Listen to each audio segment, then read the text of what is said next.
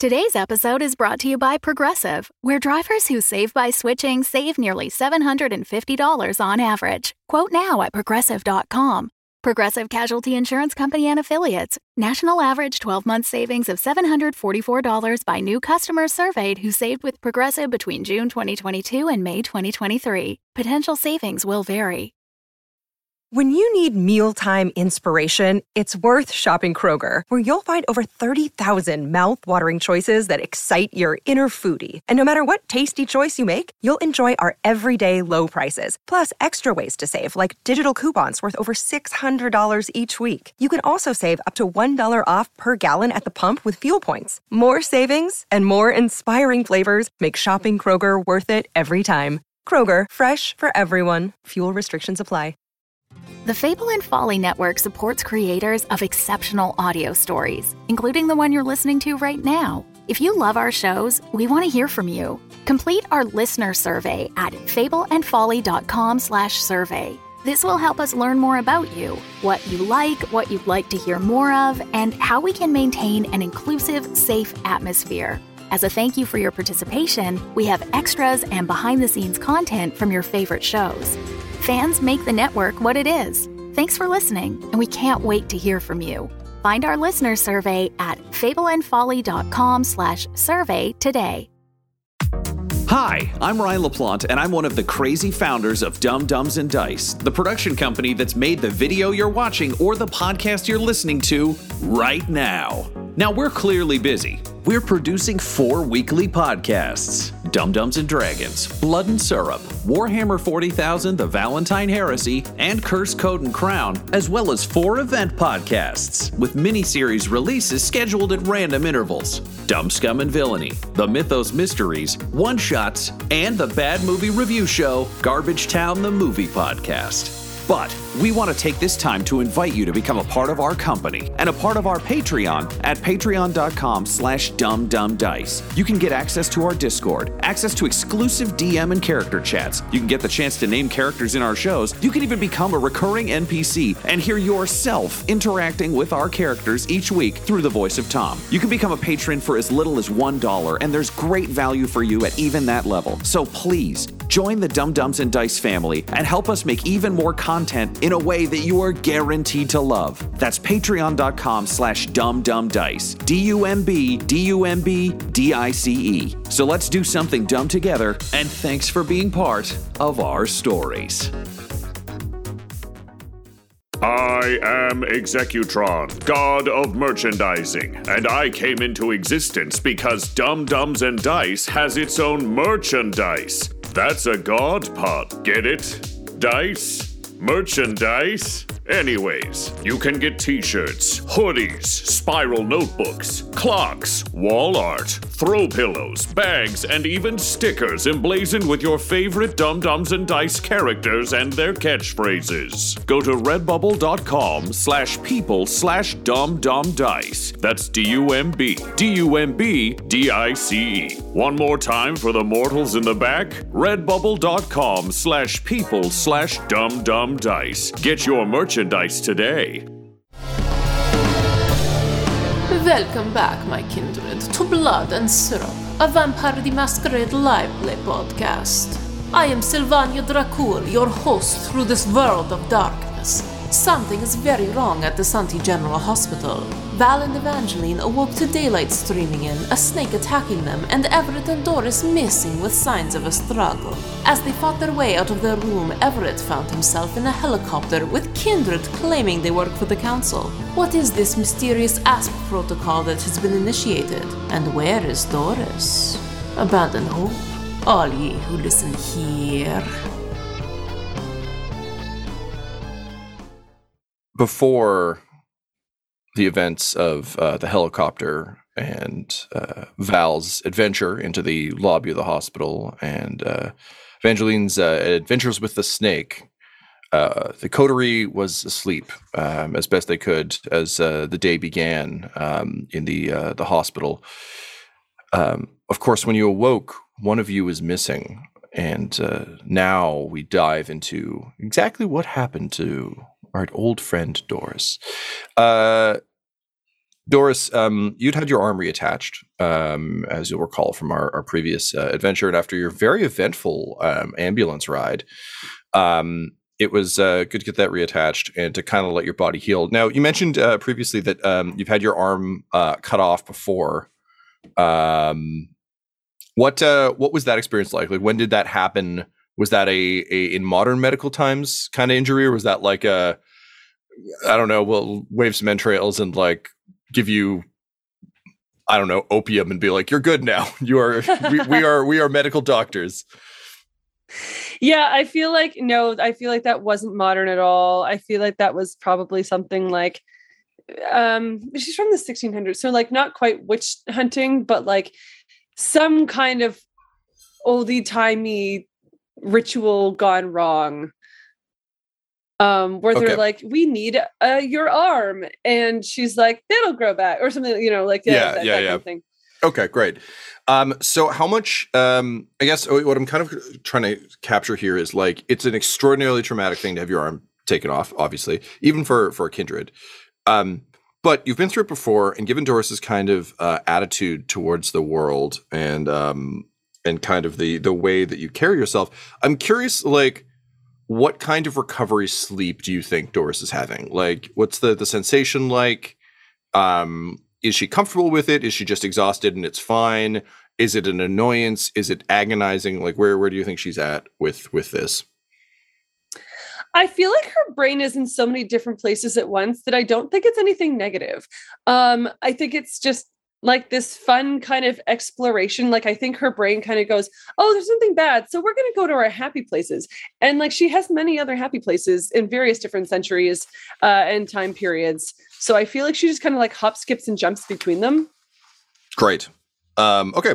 No, I love that. That makes sense. So basically your brain is compartmentalizing so hard that like your physical body may be dealing with regrowing a limb or reattaching a limb, but your brain is like partying it up with some, 16th or 17th century goons.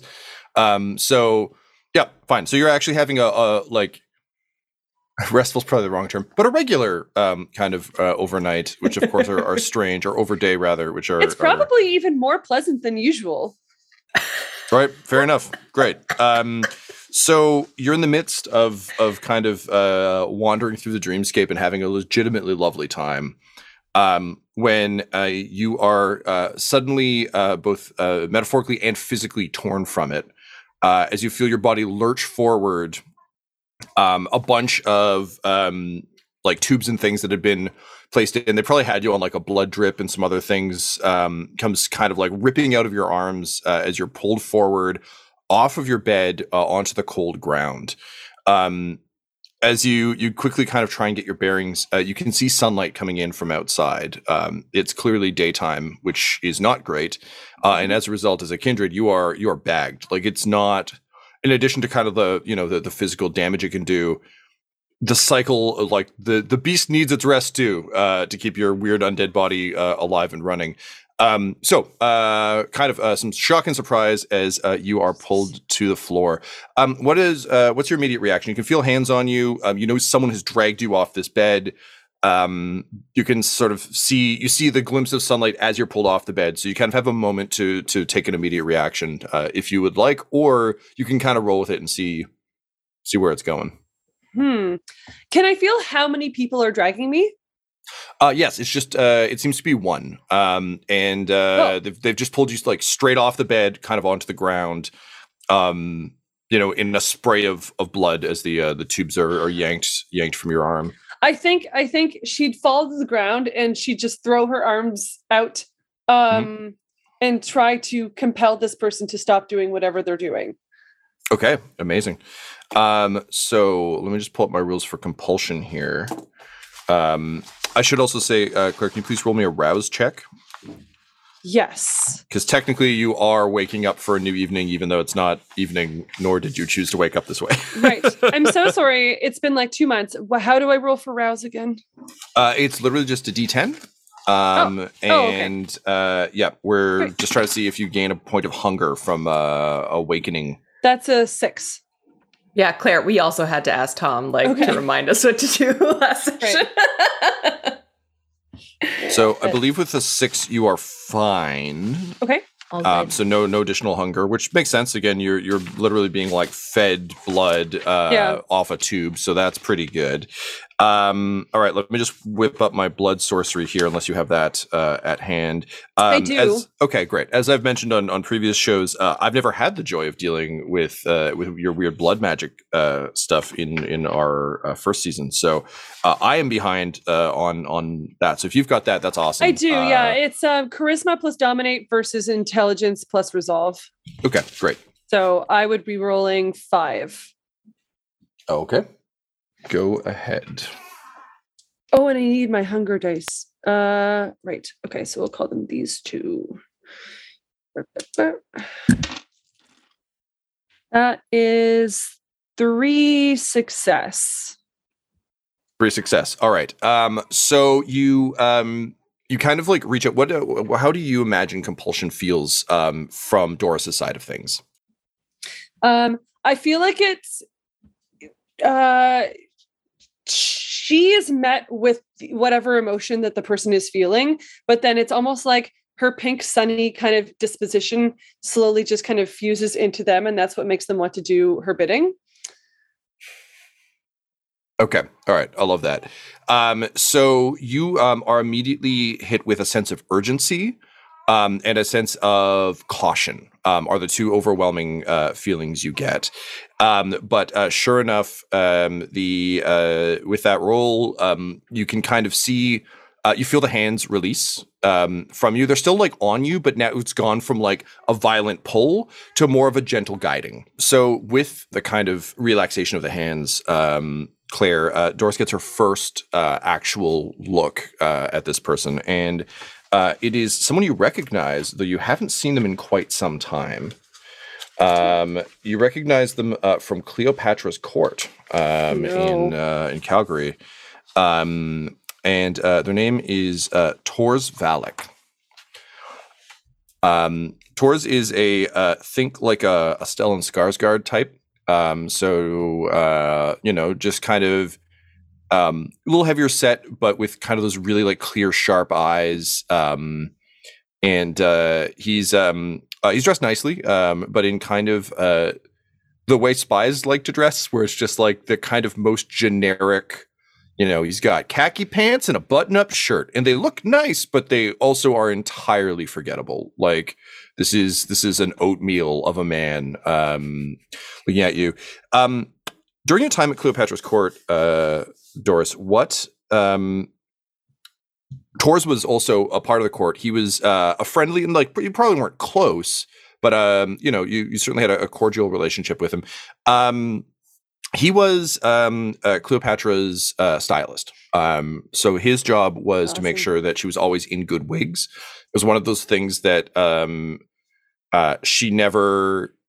It was a fashion of the time that she never really let go of. There was a lot of modernization she did over, the centuries of her life. But she clung to a few things, and one was a variety of wigs.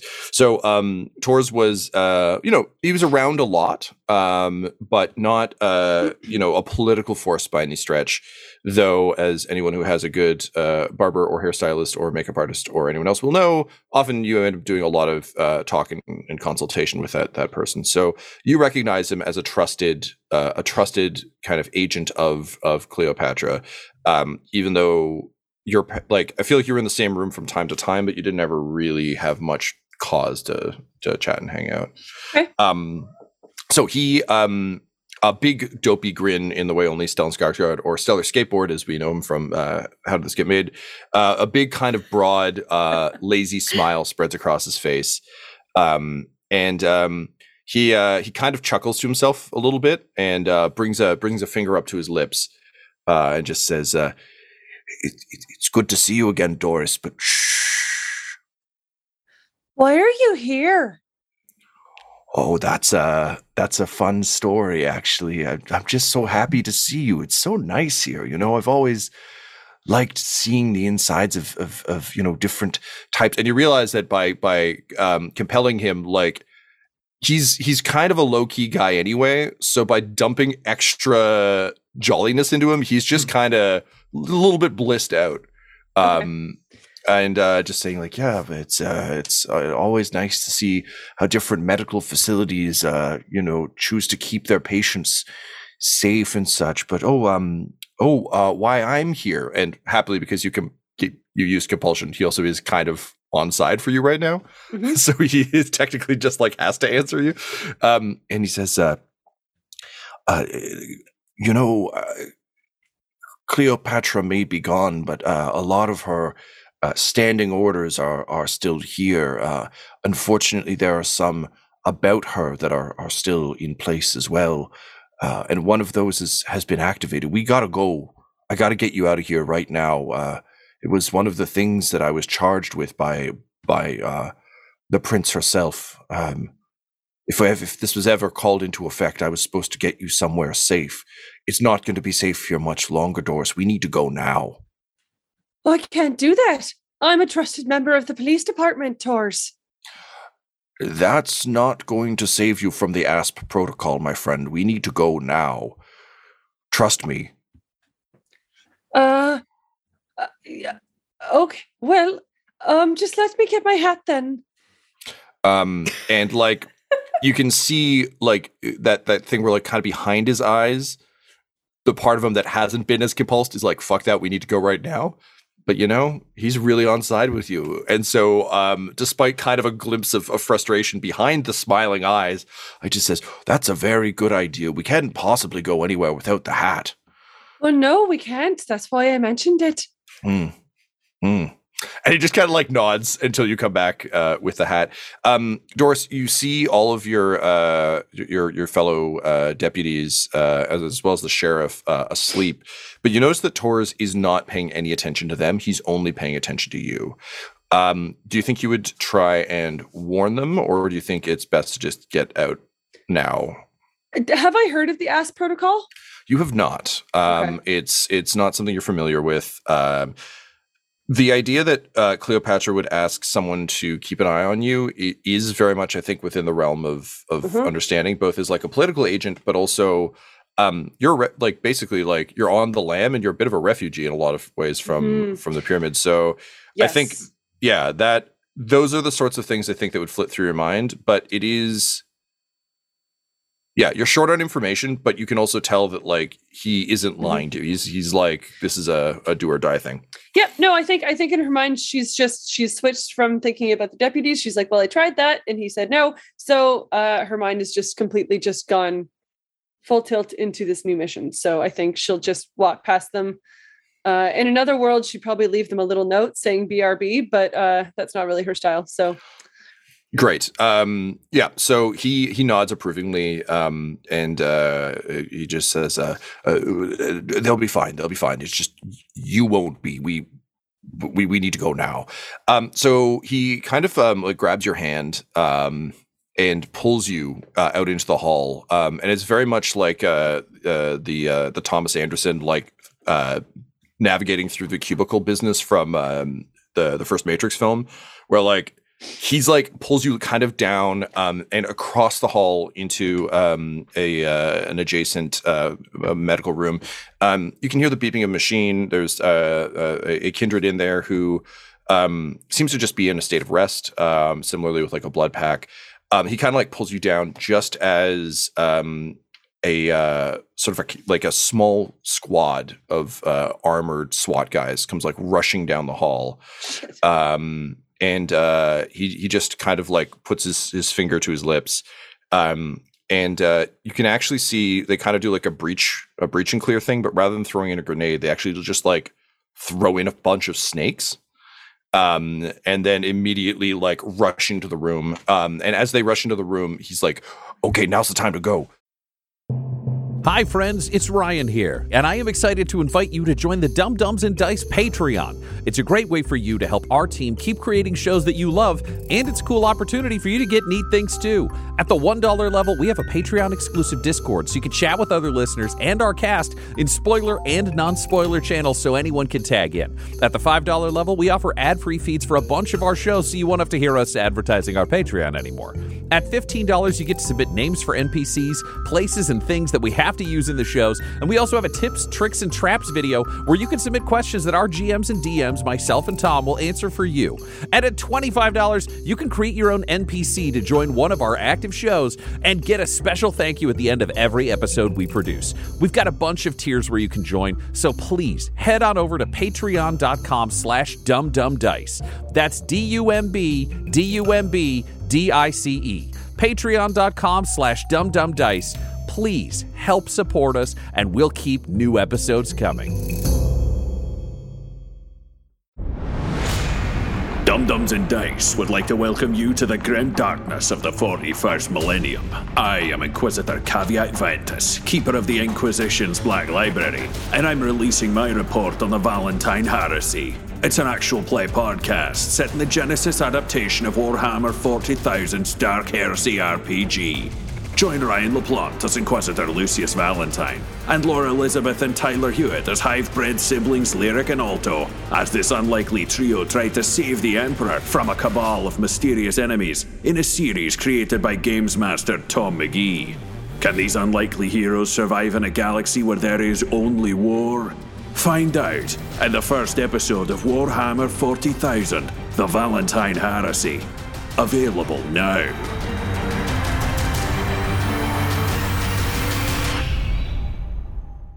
Claire, I'm going to need a stealthy roll from you. This is, again, for like a crouch and run. Oh, good thing I have so many points in stealth. Oh, I know. It's when I think to myself about like what is Doris great at, it's like stealth and athletics all day, every day. Stealth. That's what it's all about. If I have 0 points in stealth, what am I rolling here? So you're going to take the 0 from stealth, and you're going to take your dexterity. Okay, cool. And I would be rolling 2 hunger dice with this. Okay. Yes. So the 2 hunger dice replace your existing. Yeah, great. Okay, cool. So that's 1 success. Okay. So you it kind of pulls you out into the hallway, and the two of you begin to kind of like rapidly sort of stealth sprint crawl as fast as you can. But Doris, despite your best efforts, you are not a stealthy person. Also, I feel like you trying to stealth run in your because like you don't wear a standard deputy's outfit, right? Like, I do. No, do she's in a deputy's uniform. She just accents it with fun hats. Okay, great. All right. So then I do like to think that like if she were to break stealth, it would probably just see these animals being thrown into a room, and she's such an animal lover that she'd probably just be like, "That's not the way that you treat snakes." She's like running along. Yeah. So you say that, and you can see one of the SWAT armored people who is like basically standing at the door begins to turn, and you feel Taurus just kind of freeze up. It's really one of those like Jurassic Park like stupid lizard brain is like, maybe if we just don't move moments. However, you then hear a different voice from down the hall just say like, "What the hell's going on here?" And you recognize the head nurse approaching, and the SWAT guy who's starting to turn instead turns to her and literally like out of his sleeve like a fucking party favor whips one of these golden snakes into her face, and it begins to just like rapidly bite her face and neck. And Torres is like kind of happy about this actually because it buys you time to get out of there. So he pulls your hand, and as you run, you just hear the sound of her beloved tea mug shatter on the ground. As the two of you make it out of the lobby. He gets you to the sort of one of the side entrances of the hospital, and the sun is blindingly bright outside. And he kind of like sizes up your hat and says, "Do you think you can pull that down far enough that we can make a quick run? I've got a vehicle waiting outside that's nice and blocked up, but we're gonna have to make it from here to there." It is a very large hat. That's what I like about you, Doris. You always come prepared for any situation. One can never have too large a hat. My father used to say that. Let's go. So he pulls you, and Claire, we're just gonna keep playing the hits for you today. Great. I'm gonna need a survival check. Okay. So this is gonna be stamina and Survival, please. My other, top skill. Okay, great. Come on, I feel like you lived for like, how old are you? Well, like 400 something? You gotta have some stamina, right? Nope. Oh no. I'm only rolling 2 hunger dice, and I got successes on both of them. Oh. Tens? Successes. Just okay. You're good. Oh, good. I was ramping up. And last time I woke up the baby Miles with my screams of. We had so many messy successes in the last game that we've been trying to figure out how to do them quietly. But like, is it even a messy successy if done quietly? I think not. No. If a messy successy happens in the forest and there's no Tyler around to be annoyed by it, does it make a sound?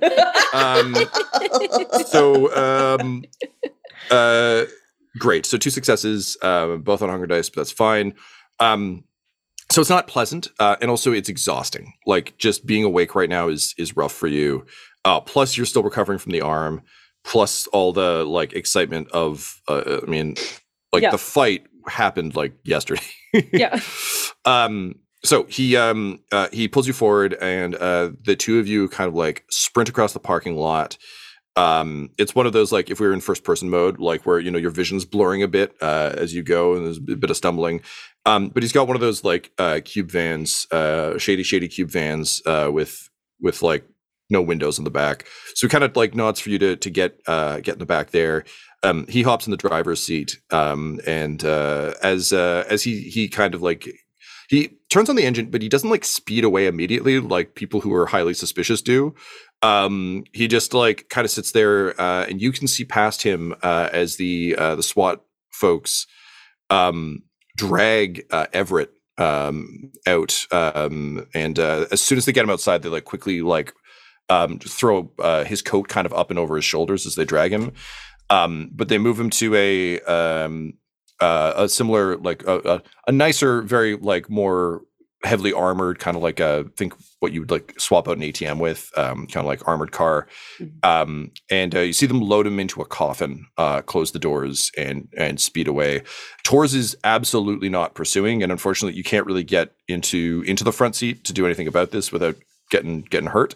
Do you say anything to him as this happens? Like, he's very much playing the like, I'm setting up my GPS game right now to look as kind of nonchalant as possible.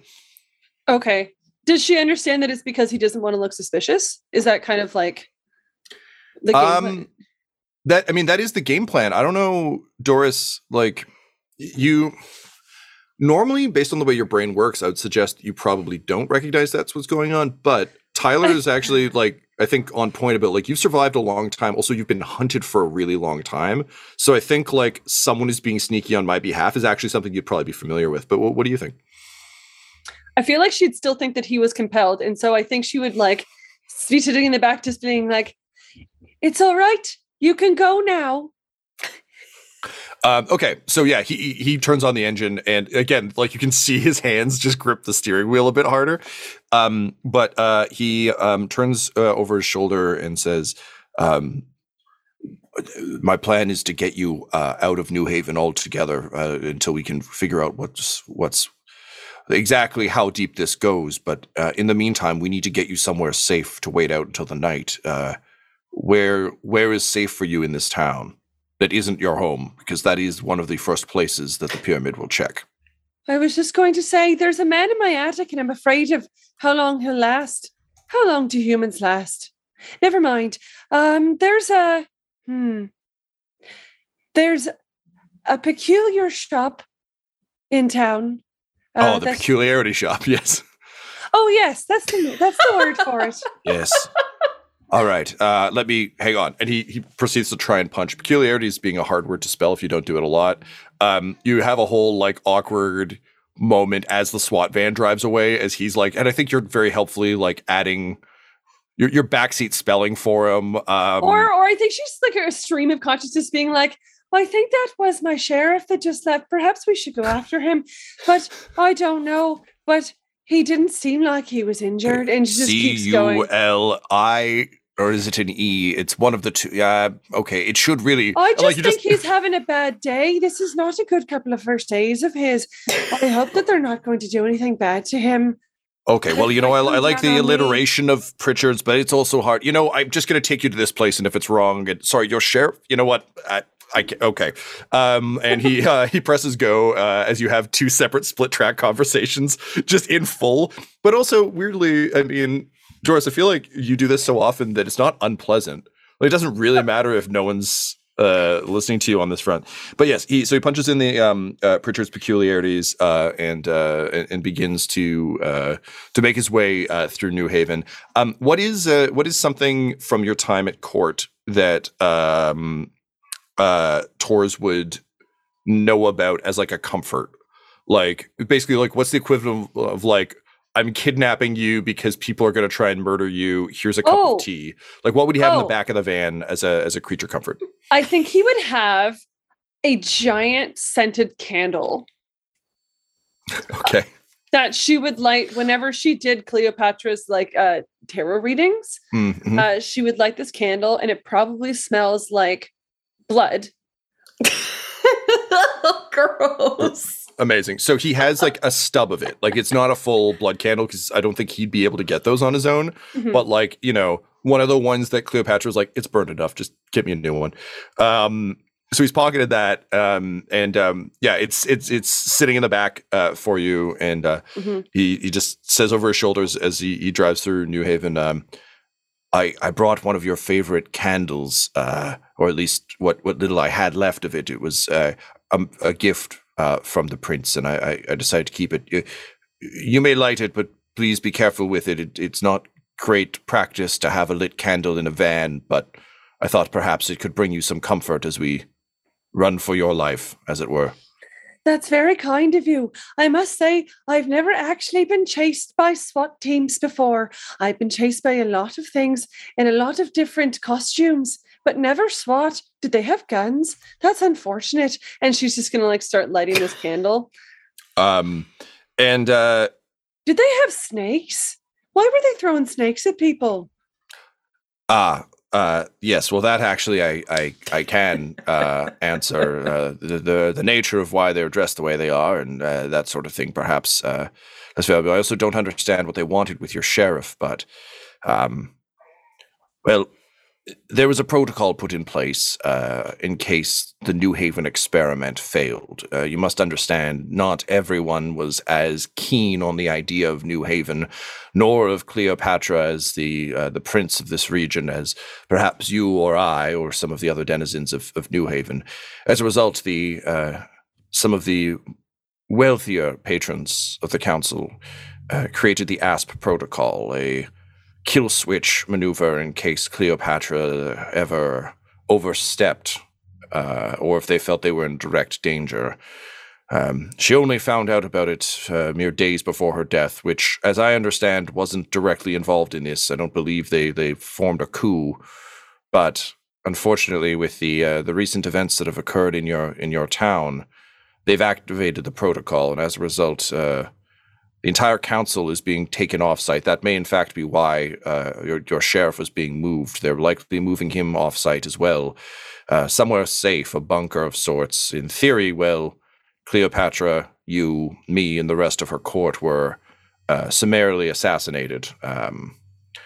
In any case, your sheriff should be fine, given that he's rather new, but you, my friend, you need to go to ground. I see. I just think that throwing snakes at people is perhaps not the most conducive way to assassinate a whole group of people. Honestly, they had guns. I would agree. Oh. I suspect there might be something else afoot here. Or they just, and you can tell this like just pains him as a very practical man, just being like, or they just really like the theme. You know how kindred are.